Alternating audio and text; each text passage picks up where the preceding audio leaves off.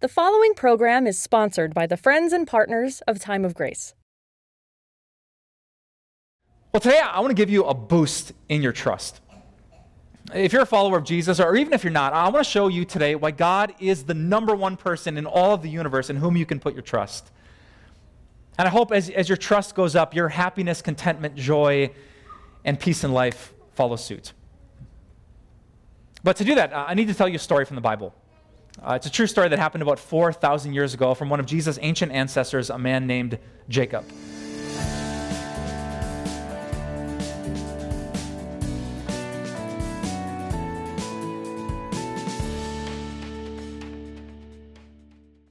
There's a high level of trust.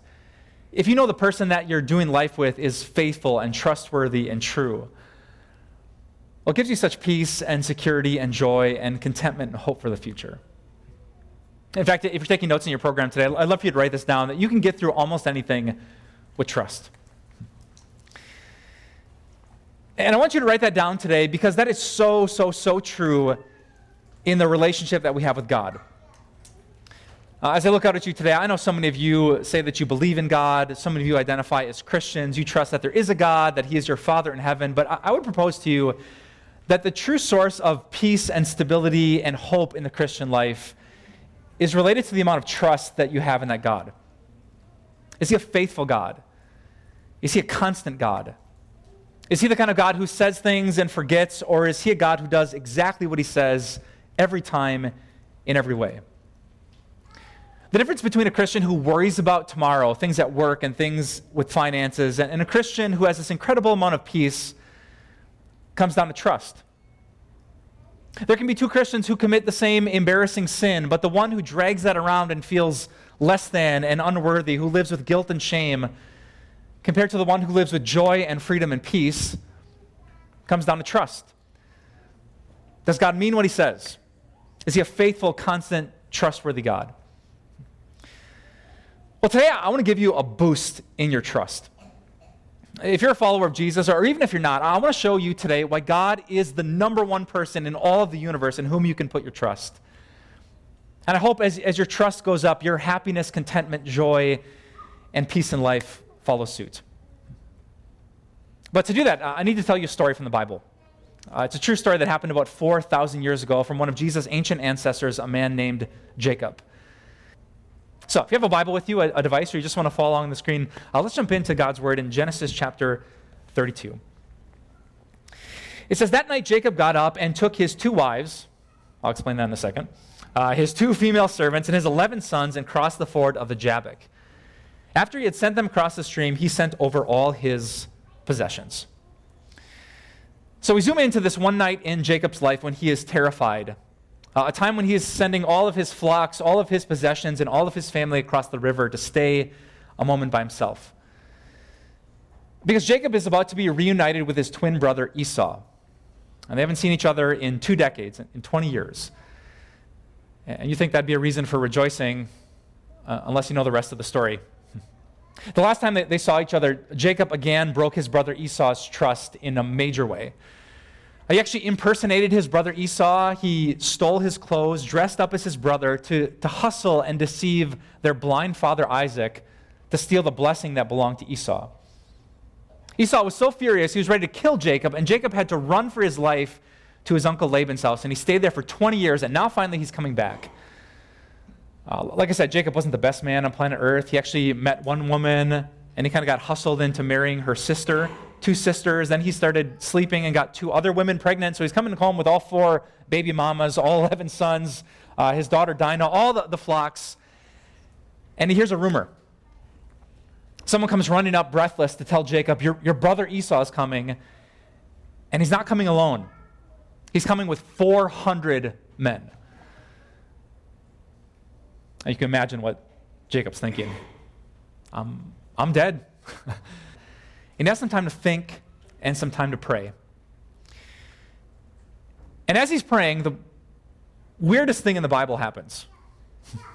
Let me show you to you in verse 24. It says, "So Jacob was left alone, and a man wrestled with him till daybreak."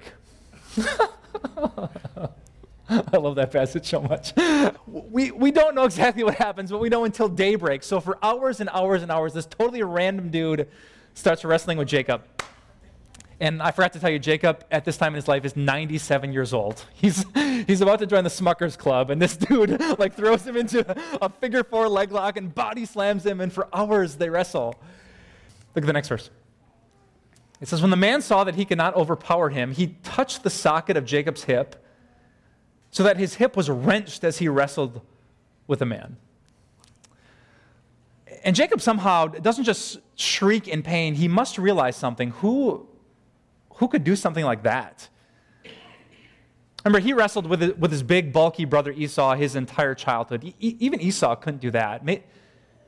Maybe Jacob thinks, I'm not wrestling with some guy. Maybe I'm wrestling with God. Look what happens next. Then the man said, let me go, for it's daybreak. But Jacob replied, I will not let you go unless you bless me. I told you it was a weird story. God apparently has like a coffee appointment. So he has to go. He's done with the wrestling match. He says, let me go. And Jacob said, I won't. I'm not going to let you go until you bless me. Picture him. He can't stand it and fight. His hip is dislocated. Is he just holding on with one leg? Is he gripping onto God's arm? Is he flat on his face? God's trying to get away for his appointment. He's dragging Jacob along, like Kim used to hold on to me when I would leave after our dates in college. And I'm like, I gotta go. No, I think I got the characters backwards in that story. Jacob, he's holding on for dear life, and he says, and this is really the key verse, he says, I'm not going to let you go unless you bless me. You see, there's something going on here in Jacob's head. He's deceptive, but Jacob is smart, and he remembers something he's been hearing his whole life. And his whole life he heard that God was going to bless him. Rewind all the way back to the start of this sermon series, and you'll come to Genesis 25, where God had said to Jacob's mother, your son, your younger son, will become a great nation, and his older brother will serve him. Or jump into the middle of this series, Genesis 28, where Jacob fell asleep, and he saw the stairway to heaven, and God was at the top, and God said, Jacob, I'm going to turn you into a great nation. Your descendants will be like the dust of the earth. And Jacob remembered the blessing. In fact, if you would read all of Genesis 32 just before we jumped into this story, you would find Jacob praying these words. He said to God, save me, I pray, from the hand of my brother Esau, for I'm afraid he will come and attack me, and also the mothers with their children. And here's the line. But you have said, I will surely make you prosper, and will make your descendants like the sand of the sea, which cannot be counted. But God, you said my descendants would be like the sand of the sea, that no one could count them, but I can count my kids on my fingers and toes. You didn't do what you said, God. You said that my brother Esau would serve me, and he is about to kill me. God, this can't happen because you said. You promised my mother that I would become a great nation, and I'm not a nation. We fit in a couple of tents. God, you said. And Jacob, with this incredible amount of trust, he holds on to God. He will not let him go, even if it seems like God is walking away. He's exhausted, but he will not let God go until he does what he says. Jacob, in incredible trust, he believes that God is faithful, that God is constant, that God is true. And with great, incredible faith and boldness, he says, God, but you said.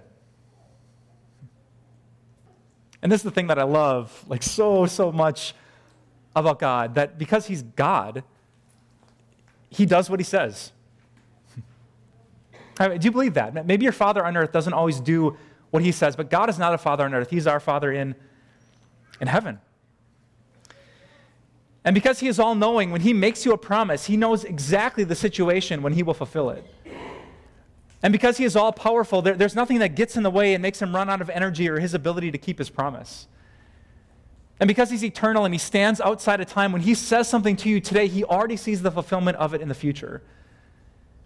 And because God is holy, which means sinless and flawless, he can't break a promise. Like, if God told you something and he didn't do it, he would have to hand in his God card and resign for all eternity. He's God. And so he has to do what he says. And at the heart of this beautiful moment in Jacob's dysfunctional life is him believing that. God, you have to. You're God. And you said. And today, that's how I want to encourage you to pray. In fact, I'd love for you to write this down, that trusting prayers start with those same words, but you said. God, you wrote it down in the Bible. You said. And now you have to do it. Let me ask a personal question today. Do you ever pray like that? With that kind of boldness? I mean, desperation, like, God, you think you're going to walk away from me, but I'm going to hold onto you, and you are not getting away from me. I'm not letting you go unless you bless me until you do what you said. You might think that's insulting to God, but just the opposite. When you believe that he's God and trustworthy and true, and you hold on to his promise, he is honored and he is worshiped. When you find a promise in the scriptures, you can hold on to it for dear life, knowing that God has to do it. He has no other option as God. He has to do what he said. Let me give you just 3 examples of what I mean. Here's the first one on the screen. There's a trusting prayer you can pray, but God, you said you would do good in bad times. When you're going through heartache and tragedy and confusion, something that's just bad in the scope of human life, you can hold on to God and say, but God, you said. Some of you know what God said in Romans chapter 8, verse 28. He says, we know that in all things, God works for the good of those who love him. And so you can pray. What a crazy prayer. God, you know what's happening right now. My relationship is messed up, and I don't know if we're going to make it, and I'm afraid for the kids. This is bad. And God, my dad has cancer, and it sucks. And everyone wants to cheer on social media, but when you're going through the chemo and you're throwing up every single hour, it is terrible. And God, I don't know how our family's going to make it. Like, I can't pay the bills, and I'm trying to get a good job. This is bad. But you said. And my best friend is battling depression, God, but you said. And my brother was abused growing up, but you said. And my wife has MS, God, but you said. And I don't want to be a widow this young, but you said, God, in all things, not some things, not in certain things. You said in all things you are working for the good. So God, you do what you said. I'm not letting you go. I'm not letting you walk away and just assuming that you're like everyone else. You're God, and you have to, so do something. Let me meet someone amazing at a support group that I go to. Do something good. Let me die and bring my cousin to faith at my funeral. Do something good. Strip me of these idols that I think I need to be happy, and let me just be content that I still have you. God, I don't know what you're going to do. I don't know when you're going to do it, but you have to do something. You're God. And you said. And so when you're suffering, don't pray out of weakness. Pray out of the promise. God, I'm waiting. I'm holding on. You got to do something because you said. Let me give you another example. What about prayer itself? You can pray like this, but God, you said that prayer works. Do you know what God said about prayer in James chapter 5? It's just a game-changing passage. Check this out. He says, the prayer of a righteous person is powerful and effective. I love those words, powerful and effective. And so you can pray like this. God, you said that when righteous people pray, and you made me righteous, I'm right with you because of faith in Jesus Christ, that every time I would talk to you in Jesus' name, it would be powerful and effective. Like I'm not just praying as the starter pistol for dinner or just to feel better before I go to bed. I'm praying because every time I do, something is affected. And so God, I'm praying right now for my family. And I'm praying right now for my relationship. And I'm praying for this wedding. And I'm praying against this anxiety. God, I am praying, and you say that when I pray in Jesus' name, it's powerful. This is not just talking up to the skies. Something is going to happen. And it might be today, it might be tomorrow, it might be in a year. I might see it, I might not. But every time I pray, it's powerful and effective because God, you said. I mean, come on, what better incentive is there to pray than that? That every time you talk to God, he has to do something. It's like you're wrestling with him and you're not going to let go, and he has to bless you. He has no other option. How much would you pray for your kids, for our president, for our country, for your finances, if you knew that every time you approach the throne of grace in Jesus' name, he has to do something? It might not be the something on the top of your list, but he has to do something because he said. Or maybe my favorite example, number 3, you can pray like this, but God, you said you'd forgive everything. Everything. Do you know what God said to you in 1 John chapter 1? Check out this verse. If we confess our sins, He's faithful and just and will forgive us our sins and purify us from all unrighteousness. But God, you said all unrighteousness. Like the stuff I keep thinking about, the stuff I keep doing, the stuff I'm so embarrassed, like I don't even want to talk about with my Christian friends. God, you said all of it. Like sexual sins and addiction and the times I don't trust you, the times I get so excited for football season and that joy is way more than the excitement I have for worshiping you. Like that's messed up, God, but you said you wouldn't give me a second chance. You said you wouldn't give me a third try. You said you would just purify me. Like I could stand before you pure and righteous and blameless and beautiful. You said I don't have to make this up to you. That there is no penance, that there's no waiting period. You don't give me a temp card to see if I'm really good enough to be in your family. You said you're faithful and you'd forgive me for everything. That I don't have to mope around today with guilt and shame. God, you said. Can you imagine if you would believe that? Like that God would look at you right now without an ounce of disappointment in his eyes because he said, at the cross of Jesus, everything would be finished. And I could give you a dozen more examples. God says every time you share his word, it is never in vain. Every time you do something for a small child, even a cup of cold water, you will not lose your reward in heaven. Every time you give and no one notices and no one prays, your Father sees what's done in secret and he will reward you. Every time you open up the Bible at home and you feel like you don't even get it, I didn't get much out of that service, God says, no, my word never comes back empty. Every time we find a promise, we point a finger in his face and we say, no, God, you said. I love what Martin Luther said about this topic. He says, prayer is not overcoming God's reluctance, but laying hold of his willingness. Unlike that unjust judge in Jesus' story, this isn't God saying, fine, if you're going to pray 100 times, I'll give it to you. He says, no, God is willing. He wants you to come in faith, believing he's actually God, a holy, faithful, trustworthy God, and to hold on to him in prayer. And brothers and sisters, do you know how you can do that? Do you know how you can pray just so boldly without being embarrassed, without being afraid? Because our God changed your name.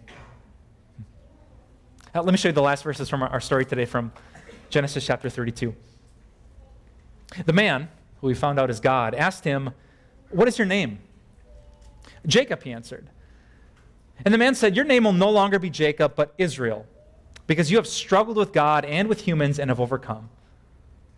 Jacob said, please tell me your name. But he replied, I think with a smile, why do you ask my name? Then he blessed him there. So Jacob called the place Peniel, saying, it is because I saw God face to face, and yet my life was spared. The sun rose above him as he passed Peniel, and he was limping because of his hip. Jacob limps away with a grin on his face because God changed his name. His old name was Jacob, the heel grabber, the deceiver, the sinner, but God changed it to Israel, a Hebrew name which means wrestles with God. Here's a man who holds on to God, who trusts God. He doesn't just believe in God. He grips him for dear life, for hours. Even if his faith is burning, he's not going to let him go until he blesses him. God, after all of Jacob's sin, he changes his name, which is the same thing he's done for you. Some of you here at our church might recognize these. Some of the best research I've done in my entire Christian life. A few years ago, I went through the entire New Testament with 2 highlighters. And I wanted to see the names that God would call people like me and you, people who believe in Jesus. And there were quite a few examples when God was pretty honest about our struggles and our sins. When God would call us a name like weak, or Jesus would say to his disciples, "Oh, you of little faith," or the Apostle Paul would say, "What a wretched man I am." In fact, I found 70 different times when God was pretty honest about our sinfulness. But you know what else I found? That. I found 612 names that God calls you because of Jesus. 612 name changes from sinners into saints, from those who disappoint God to the people that he delights in. I found names like righteous, made right with God, invited to the Lamb's feast in heaven. You are a new creation or new man. I found this, like he said to Mary, you are highly favored. You found grace with God. You are those that the Lord loves. You are like a bride beautifully dressed. God's like the husband waiting at the end of the aisle, grinning over this woman he delights in. And name after name after name, 612. For every one time God would call you a sinner, 9 times he would call you a saint. And that's why we pray boldly. Because we're not just weak people of little faith to God. Because of the blood of Jesus Christ and the cross of Jesus Christ and the empty tomb of Jesus Christ, this is what we are. And all these things that we would look in the mirror and we would not say about ourselves, because of Jesus, it's absolutely true. And if you're the person that God has chosen, the one that he loves, if you are the sheep of the good shepherd, if you are a child of the one true king, why would God not listen to you when you pray? You see, friends, you can pray like Ed did. Ed was a man who had a wife who had a terrible struggle with anxiety and fear.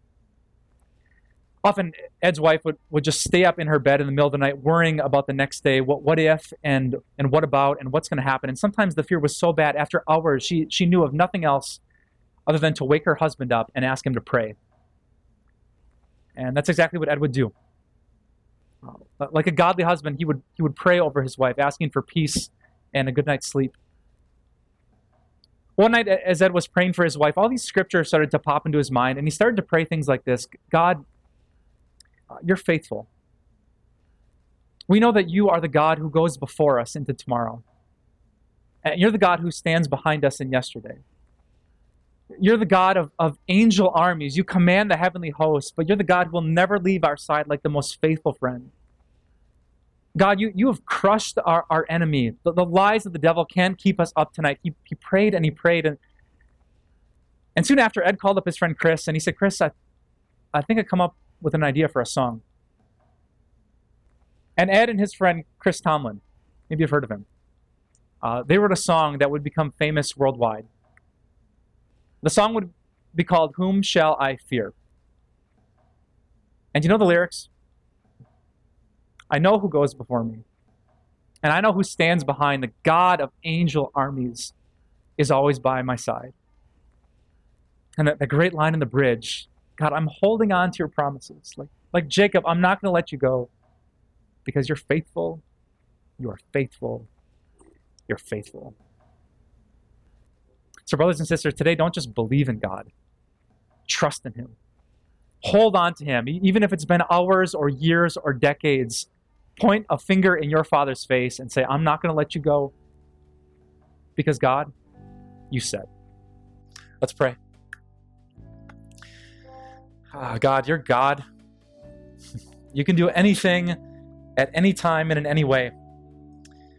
You're a God who knows about everything we're going through right now. All the burdens we carried into this church, all the sins that we just can't leave in the past, you know. And you're a holy God.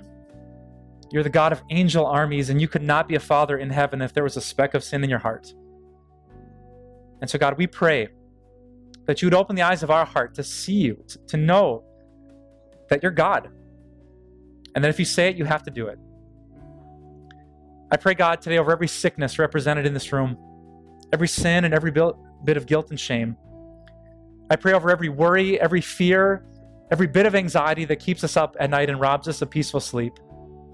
I pray, God, that you would do something because you said you would. And I pray, God, that every time we see ourselves in the mirror, we would be honest to say that we are still sinners. But because of Jesus, we are so much more. You have changed our name. You have redefined us at the cross of Jesus Christ. And because of that, we can live with peace and with joy. God, you're faithful. You're faithful. God, you are faithful. And so we hold on to you today. You have to. Because, Father, you said. We pray this all, Jesus, in your beautiful name. And all God's people who believed in the faithfulness of God join their voices and they said, Amen.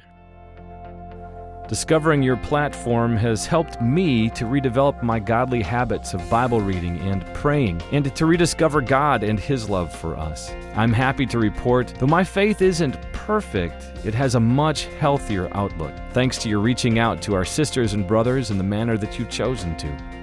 I work as an obstetrician in a remote place in India, and I get complicated and sick women whom I try to deliver safely.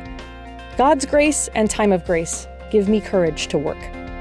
As I've transitioned to the role as the speaker for Time of Grace, I've learned so much about the people who are being reached with God's love because of generous friends just like you who support our mission. Together, we're reaching real people like Gregory and Carol who are dealing with real struggles, but who've started living joy-filled lives in God's grace. In fact, one generous donor was so moved by the stories of God's grace that he stepped forward with a $75,000 challenge grant. That means we need you and our team of supporters to meet this grant by August 31st, so that together we can continue sharing Jesus with people like Gregory and Carol and show them how God is already at work in their lives. As a way of saying thanks for your support, I'll send you a copy of my new book, Love on Repeat. It's a collection of my blog posts that will show you God's unfailing love for you. It also includes questions throughout the book that will help you meditate and reflect on God's Word. Your gift will impact more people than you can imagine. So to give, call 800-661-3311, visit timeofgrace.org, or text TIME to 313131. About 10 years ago, the Bible changed for me forever because I went to Israel. And we're going back, and I would love to have you join us. Imagine sitting on the Sea of Galilee, reading the scriptures, and thinking about the Jesus who was powerful enough to calm the most violent storm. Imagine climbing up the Temple Mount in Jerusalem and seeing the actual place where your Savior died, and then journeying to the place where He rose from the dead for the forgiveness of your sins. We're going to spend 10 days in Israel in March of 2020, and we would love to have you join us. Watch the Bible go from black and white to color as we see the real places and think about the real events where Jesus Christ, our real Savior, gave us real life with God. I pray that you can join me and my wife Kim for this 10-day adventure that you will never forget. It will change the way you read the Bible forever, and it will strengthen your faith in incredible ways. So join us from March 11th to March 20th, 2020 on this life-changing experience. Call us at 1-800-661-3311 or email us at info@timeofgrace.org. Call us soon, as space is limited. Time of Grace doesn't end here. We offer so much more. Visit us at timeofgrace.org. You'll discover resources to help you in your walk of faith. These include blogs, Grace Moment devotionals, and our prayer wall. You can also stay encouraged with our daily video devotionals. Connect with us on social media. Join our Facebook group where you'll meet a strong community of believers. Follow us on Instagram and get an inside look at our ministry. And if you need someone to pray for you, call us or visit our prayer wall.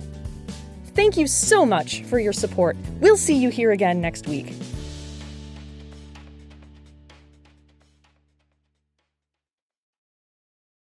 The preceding program was sponsored by the friends and partners of Time of Grace.